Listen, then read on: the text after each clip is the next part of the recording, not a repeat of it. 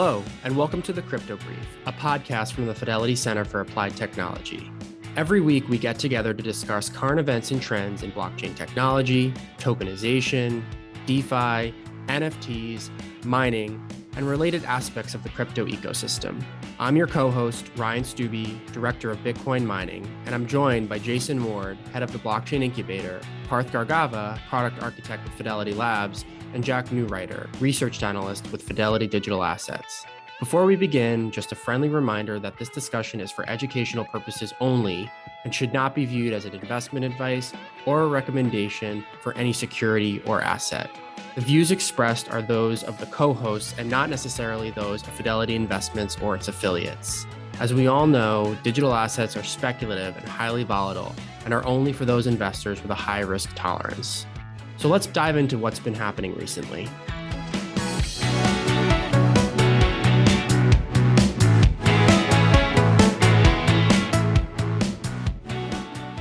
Hey, good morning. How are you guys doing? Hey, what up? Hey, morning. How are you? Doing good. You guys have a good weekend? Welcome back, Ryan. Thank you.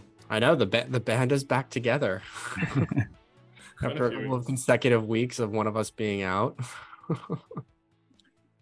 Yeah, it was good. It was good. We in New England, at least, it's finally cooling off, it seems, which is good. Yeah, it's been beautiful. Hopefully it stays that way for a little while. And I don't mean to be the bearer of tidings, bad tidings for you guys, but here in northern New England, we are seeing some leaves turning colors and actually even starting to fall because of the dry conditions. Wow. Enjoy it while we can. But what do you guys think? Should we kick off? Yeah, no, let's jump in because I know we have quite a bit to cover today. One of the things we heard a lot about last week in the news and on crypto Twitter was, the Treasury essentially coming out and sanctioning Tornado Cash. And so, Jason, do you want to just kind of give us an overview of what exactly happened and, what we're kind of hearing as a result of this? Sure. So many folks may not be familiar, but the Treasury Department has a component called the Office of Foreign Asset Controller, OFAC. And that OFAC entity came out and designated a crypto mixing service, Tornado Cash, to the specially designated nationals and blocked persons list. And what that means is, it seems for the first time that OFAC has sanctioned a software protocol. Really, when you dig into it, it seems that they've blocked the URL address or sanctioned the URL address, as well as some Ethereum smart contracts. And this is sparking a lot of debate and a lot of concern in the crypto community because they've seemingly haven't sanctioned software in the past, but other folks are even looking at this and questioning, is it even possible that they can do this? Is this under their purview? Or is it potentially an overreach? And I think we'll have a lot to understand as the weeks unfold. But we've seen articles and positions being taken by entities such as Coin Center, who is on the side saying that they believe that this is perhaps an overreach in terms of the application to smart contract addresses. But we haven't actually seen this type of sanction for technology before. But we have seen OFAC sanctioning other crypto mixers in the past. And one recent example was a crypto mixer called Blender, where they sanctioned that entity earlier in May. And I think one of the key differences is with Blender, there is an entity that's controlled by a person or a group of people. So it makes sense and it's consistent with OFAC's prior sanctions around entities and persons. But the difference here is Tornado Cash is open source software and it's a protocol that's out there. So I think I'm avidly reading as much as I can around the topic. I know a lot of people are debating. We obviously support OFAC ensuring that there are controls in place to prevent things like money laundering or terrorism financing. So we're not certainly taking any type of position of whether or not this is good or bad. We're just trying to find out, is this in fact an application that we need to be thinking more about for other DeFi applications? And Parth, I know you have been working on this. I mean, let's be honest, this is a privacy tool.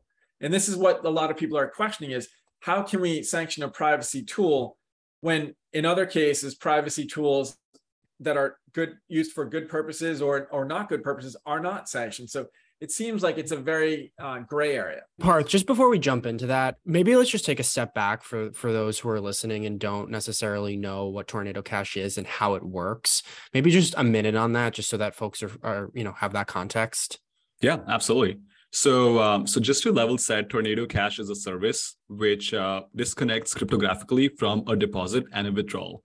So Tornado Cash uses a technology called zero knowledge proofs, which get generated that prove that you are entitled to X number of ETH without revealing your input, right? So essentially, it's a bunch of smart contracts which were controlled by a DAO. It had a few active contributors, but at the end of it, Tornado Cash is a bunch of smart contracts which are deployed on Ethereum, and smart contracts are immutable and they can still be used, right? So that's the level setter for what Tornado Cash is.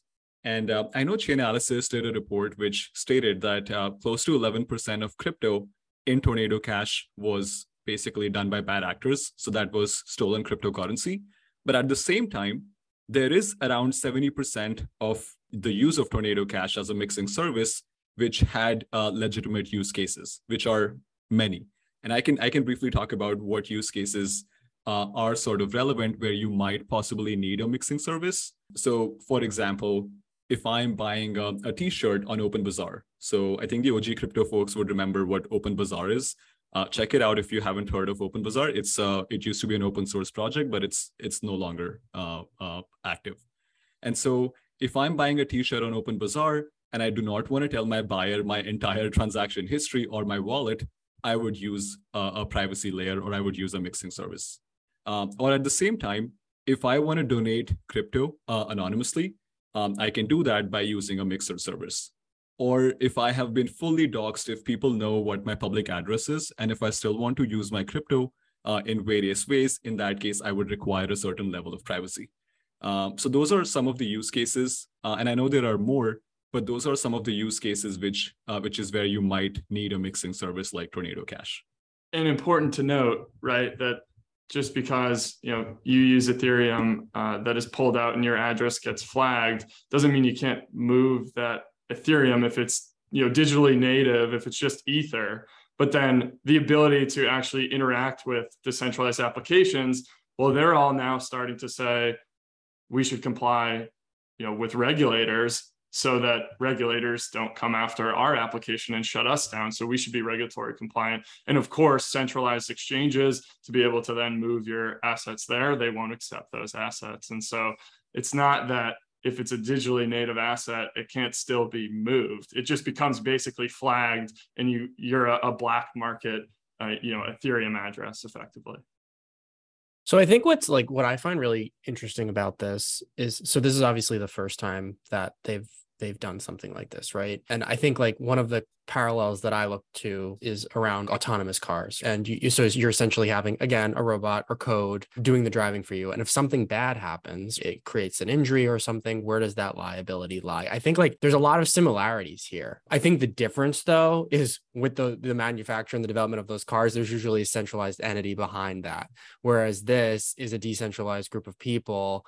And also, right, this is open source. So one of the things that I find really interesting is in theory, you could do a lift and shift on this code and spin up Tornado Cash 2 and have a very similar function that's able to provide. So I guess in terms of the effectiveness of these sanctions, that's going to be a very hard thing to track and to continue to monitor, and to the extent that it's necessary.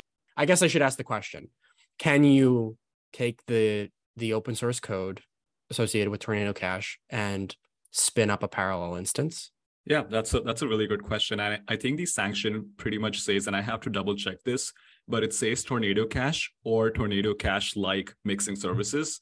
So I think if you have similar code or a similar smart contract which mentions the word Tornado Cash, I think it would still fall in the same category. But at the same time, so in my speculation is that Tornado Cash, from a technology point of view, especially this smart contract, would pretty much be dead, since it's harder to mix if you have less number of Ethereum transactions going in, because the whole idea of the mixing service is that you rely on a lot of transactions coming in so that you can mix them with a lot of other transactions and then spit them out. I completely get the idea of how you could have a spin-off of Tornado Cash. Maybe it's not going to be called Tornado Cash. Maybe it's going to have a different set of smart contracts, but a similar mixing service could be still, people could spin it up and use it. That has different characteristics in terms of how it functions, right? So then how do you separate something like Tornado Cash from a network like Monero, right? That's privacy focused. Is there then, do you draw that logic forward and say there's then an issue with a privacy focused chain like Monero? Or if Ethereum or Bitcoin decided that they really did want to work on integrating privacy on the base layer, does that then, bring a target on the backs of privacy focused networks or networks that decide they want to focus on privacy on that base layer rather than, just applications or smart contracts on top of the base layer? That's a fantastic question. And I don't think any of us we don't have the answers for it. I think that's a really fair point. I think there is also a need to have privacy at its core at the base layer, at the protocol level. And I'm yet to see a good privacy blockchain which enables smart contracts. And even though I know there are some in the works like Aztec or Oasis, but I think we don't fully value privacy as much as we should. Jack, back to that question. We don't know, as Parth said, but we're going to have to monitor this. I think there will be a lot of privacy advocates who put a lot of energy into this. I would expect that we'll see, if nothing else, more dialogue and hopefully improved clarity, because a lot of folks are reacting to this Tornado Cash sanction with very conservative approaches in how they're applying compliance controls within their own environments. I think that is a conservative thing to do. I would also just add that privacy is not illegal. And this is one of those things where I don't think that OFAC sanction this intends to imply that privacy is illegal. But that's a lot of the debate that I'm seeing is people advocating for maintaining the ability to have privacy, which I personally think is a good thing.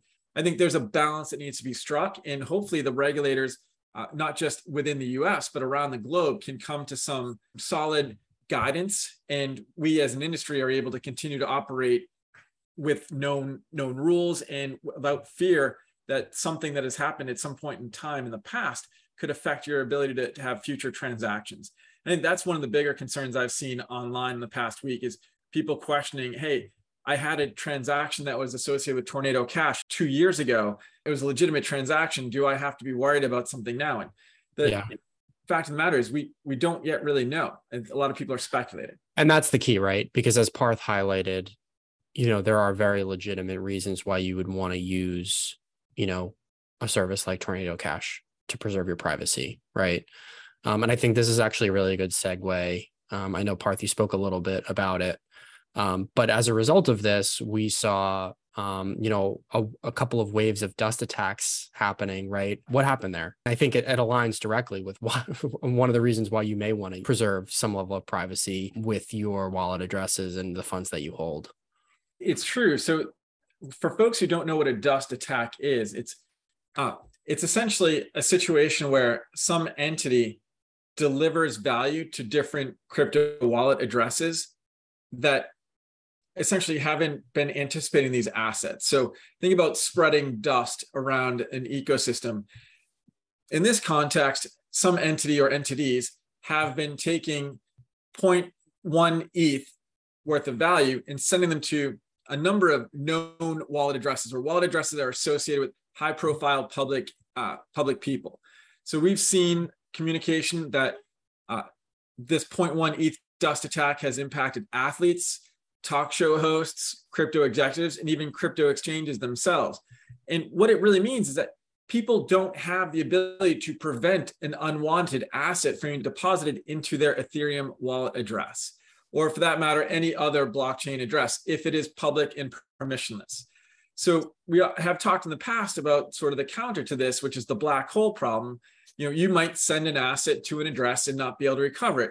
Well, in this instance, you cannot currently prevent an asset from being deposited into your address and possibly bringing you into this mix of uncertainty. Can I use my Ethereum wallet address if I've received 0.1 ETH that was sent via a Tornado Cash mixer? So I know there's a lot of questions around this as well, but I think it does highlight there's opportunities to try and improve controls about what you can and cannot take into your wallet. But as of now, you really can't prevent somebody from quote unquote dusting your wallet address with some value. This happens with airdrops today as well. So you might receive some unwanted token through an airdrop because your address is out there. So I know there's a lot of different opinions on it, but Parth, I'm interested in your take too, because I know you and I have talked a little bit about this in the past.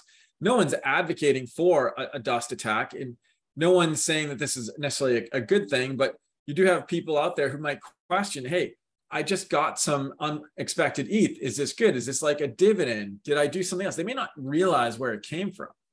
Yeah, that's a really fair question. And I think you don't have a lot of optimal solutions to prevent that. I think if we may remember that 2 years ago, Vitalik, and I think this is like a really popular marketing idea by like a lot of these protocols, but what they would do is, so Shiba came out and then the Shiba developers pretty much sent a bunch of Shiba coins to Vitalik's address because it's publicly known. And then that sort of pumped the price because people said that, hey, you know what, Vitalik also owns Shiba coin, right? And so you're right, there is no like optimal solution to a dusting attack as of now. People need to understand and monitor their wallet addresses to figure out what is coming through. We often hear that not reusing addresses is a way to try and increase your privacy and your security. In this context, it seems, again, that this type of attack reinforces that strategy, but it can be complex and it's hard for people to understand what assets do I have? Where is it? You need to be really engaged. So I guess just to kind of summarize, right? The concern here is if you received dust from a Tornado transaction, now your wallet is associated with that smart contract. In theory, you could now have a problem on your hands at one point, and you were not involved with the transaction at all, but you did receive ETH from Tornado Cash, right? So I guess the question, and I'd be curious to get your thoughts, is there anything you can do to prevent this from happening? One thing is that it's actually pretty easy to identify dusting attacks. So like in this specific scenario where this person or this group of people were pretty much sending 0.1 ETH of tainted money, it's kind of easy to identify what like that this is a legit dusting attack. And so you can pretty much get a license from OFAC and get yourself delisted. But again, it's a lot of paperwork, and it's definitely it has its own share of complications. I think it also brings us to the conclusion that this is not the last that we will hear of this topic for sure, right? You could draw fundamental inconsistencies with how this is the end solution, right? To just blacklist addresses or whatever this ends up being. Like if people can just then send assets to somebody that they don't like because that person, they know that that's their public address, and then they can get them frozen. Well, that's not a long-term solution to this potential problem that the government is seeing. But obviously, there's a lot left to be written of this story. And guys, we hear people ask the question all the time, can I actually ring fence that value and separate it away from my other asset components? Like in Bitcoin, you have different UTXOs. Hypothetically, you can just leave that UTXO that's associated with a dust attack and not interact with it. Whereas in the Ethereum space, it's more account-based. So Parth, can someone separate that value? Or is it commingled with the other assets in the account or in the wallet address, excuse me? Mm-hmm. Yeah, so technologically, Ethereum has an account-based smart contract layer, which basically means the short answer is no. However, for Bitcoin, you have a UTXO model. So in that case, you can do that. And UTXO, for people who don't know, means an unspent transaction output. So each outcome from a transaction is identified uniquely. Yeah. And quickly in 5 seconds, what does ring fencing mean? I don't know what that means. Oh, sorry. It means almost like you can segregate it. So ring fence is a colloquial term. You'd have bad assets alongside good assets that could be used and interacted, sitting in the same address, commingled together. Gotcha. All right. Sounds good. Do we want to talk about the news of the week? The merge is coming. Yes. Yeah. You took the words right out of my mouth. I think it's a good transition. So we've been talking about it for a long time. So close you can almost taste it. So what's the latest with the merge ETH 2.0? So the big news is that the merge is close. It's probably a few weeks away. So if you guys remember, in June, you had the Ropster and testnet merged.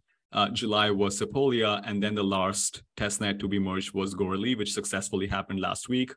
So it's also important for users to know that there are two layers on the Ethereum stack, the consensus layer, which is moving to proof of stake, but the execution layer, which has all your NFTs, all your DeFi, all the games, is pretty much untouched. Now that we're so close to the merge, I think it's important for us to talk about risks and challenges. I do have a few risks outlined for the after effects of the merge, but I want to get the most generic one out, which is that all of the merge code is really new. It hasn't been fully stress tested on a value chain since testnets do not have any value. And so if I'm a bad actor, if I'm a bad guy who knows a potential vulnerability, I would wait until the merge and then execute my plans. So even though there's been a lot of testing, but you still never know what can go wrong. Yeah. And I suspect that in some cases, even if there is a bug, the hedge against this new untested code is basically client diversity. So you have all of these nodes running different kinds of softwares in different languages, but they all pretty much do the same exact thing, which is to propose and validate blocks. So in case one client like Prism goes down, there are 5 others to fall back to. What do you guys think about risks and potential challenges? Yeah, I mean, like, and I guess to borrow Vitalik's analogy, like of swapping out the engines on an airplane that's in flight, right? You can rehearse that over and over and over again, but at the end of the day, there's still going to be some risk associated with doing that in production. And so, yeah, I mean, I think, it's definitely worth kind of noting that there is going to be a fair amount of risk because there's a fairly seismic shift to the network, how the network maintains consensus. I think it's also worth noting, just kind of to counterbalance that. Yes, it hasn't been done on a value chain, but it has been done on testnets. And there are a lot of really bright minds looking at this code. It's not like they're just doing this without very little planning and preparation. I mean, we've been waiting for this, like I alluded to earlier, for several years while they've kind of done all of the appropriate due diligence and development work that needs to happen in order to support it. So like there's risk, but there also has been quite a bit of planning and preparation that has gone into this, right? So I think, we need to give credit where credit is due. And that's certainly something that I would like to cover. Yeah, no, absolutely. I think this is like a monumental, monumental work, and it's probably going to be one of the biggest events in the history of Ethereum. But I do want to talk about one challenge, which I speculate personally might be really tricky, which is that there are a lot of projects which have ETH corresponding to real world assets. So you have ETH mapped out to like real world things. So for instance, like what?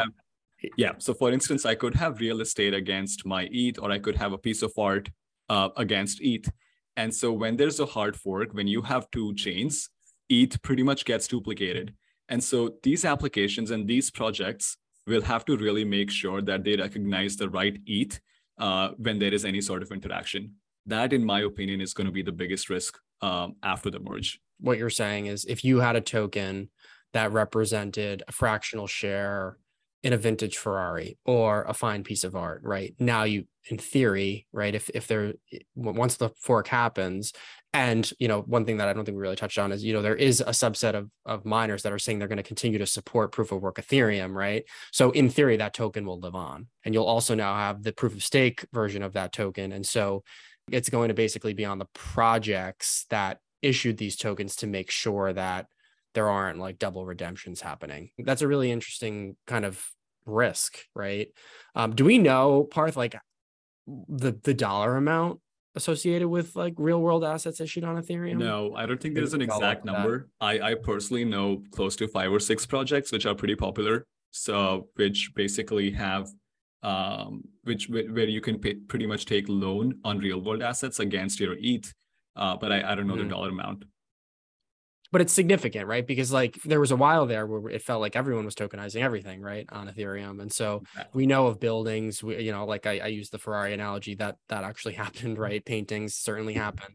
And other forms of financial instruments too, right? Jason, you probably could speak a little bit more to that, but tokenization on Ethereum is a popular concept. And so all of these kind of real world assets or financial instruments are impacted by this. I would just point out again, it's probably well known, but there is an Ethereum proof of work chain that will continue after this, and it's called Ethereum Classic.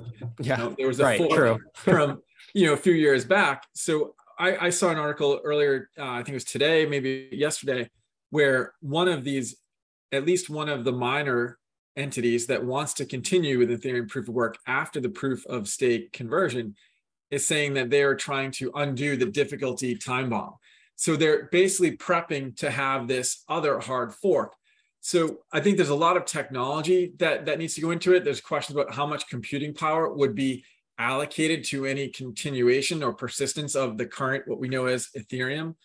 And I do think you raised some great points around the protocols or the asset, those entities that interact with the assets needing to know which one to go with. But I also think about it from that context of, from a typical user, how will they know? If I don't have my value on some centralized exchange and I have it through a self-hosted wallet, I may now get dropped another token. How do I know which one to spend? I think they want to use a different acronym for it, but at the same point, what will be more valuable? I think back to when we had the Bitcoin Cash hard fork some years ago, and the question's, okay, if there is enough power behind this chain, will we see centralized exchanges start to offer that as another investment option or an asset that can be transacted upon? Without a doubt. I guess the TLDR on this is, we hope it goes well. I think everyone is really rooting for, a seamless transition here. Maybe not say everyone. I think that might be a little broad, but most people, right? Because there's a lot of value at risk. And to your point, Parth, like, this is a huge technological feat that, if they're able to successfully do it, will be a major milestone for the network and a major accomplishment. But it's also worth noting that when you're doing something this major, there are kind of inherently risks associated with doing that. And it's important to understand what those risks are as we approach the actual merge. Yeah. One point which I would also like to make is that I know we've spoken about how the proof of work may not get as much traction as we think it might. And so centralized stablecoin issuers like Circle have clearly stated that they will support the proof of stake chain only, which basically means a big part of DeFi will also follow that. Along with that, Chainlink, which is a decentralized oracle, and it pretty much provides data feeds for real world market prices. And it maps 95% of DeFi value enabled on the blockchain, has also clearly stated that they would only support proof of stake. So my personal guess is that the proof of work chain might be active for a few weeks, months, but it's not gonna, proof of stake is the chain which will have most value. Well, and at the end of the day, right, it's where the majority of the value will go. I mean, the proof of work chain could live on in perpetuity, right? But it's where the majority of the economic activity is happening. That's, the golden measure. Yeah, if most of the network effects developers community moves towards one chain, it's hard to see, the other chain gaining to sustain it, especially when this has been part of Ethereum's identity for so long. Right. Over 2 years. I mean, there was even mentions from Vitalik in 2015, prior to the launch of Ethereum, of the fact that they could move from proof of work to proof of stake someday. And then, of course, that discussion heated up and became the beacon chain in 2020. And so Ethereum's identity is really rallied around this transition to proof of stake. So it's hard to see or make a really solid argument that the proof of work chain would outcompete this proof of stake chain. Yeah. The one last thing I would say, and this is one of the best things about being in the crypto industry, is you're always in living history. And there is no chartered path. A lot of it is really just building upon the giants of the shoulders that came, the shoulders of the giants that came before.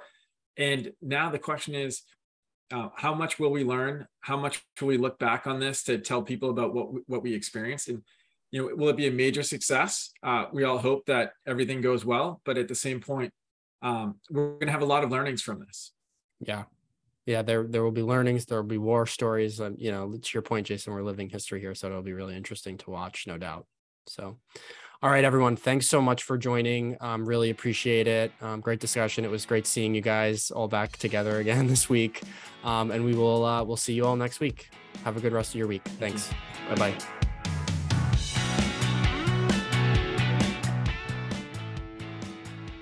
Digital assets are speculative and highly volatile, can become illiquid at any time, and are only for those investors willing to risk losing some or all of their investment and who have the experience and ability to evaluate the risks and merits of an investment. Past performance is no guarantee of future results. This podcast was produced by Fidelity Center for Applied Technology, also known as FCAT. FCAT does not offer digital assets nor provide clearing or custody of such assets. It is for informational purposes only and is not intended to provide tax, legal, insurance, or investment advice, and should not be construed as an offer to sell, a solicitation of an offer to buy, or a recommendation for any security or other asset by any Fidelity entity or any third party. Views expressed are as of the date indicated, based on the information available at the time, and may change based on market or other conditions. Unless otherwise noted, the opinions provided are those of the authors and not necessarily those of Fidelity Investments or its affiliates. Fidelity does not assume any duty to update any of the information. Fidelity and any other third parties mentioned in the podcast are independent entities and not affiliated. Mentioning them does not suggest a recommendation or endorsement by Fidelity. This information is not intended for distribution to or used by any person or entity in any jurisdiction or country where such distribution or use would be contrary to local law or regulation. Persons accessing this information are required to inform themselves about and observe such restrictions. Third-party trademarks appearing herein are the property of their respective owners. All others are the property of FMR LLC. Copyright 2022 FMR LLC, all rights reserved. 1040156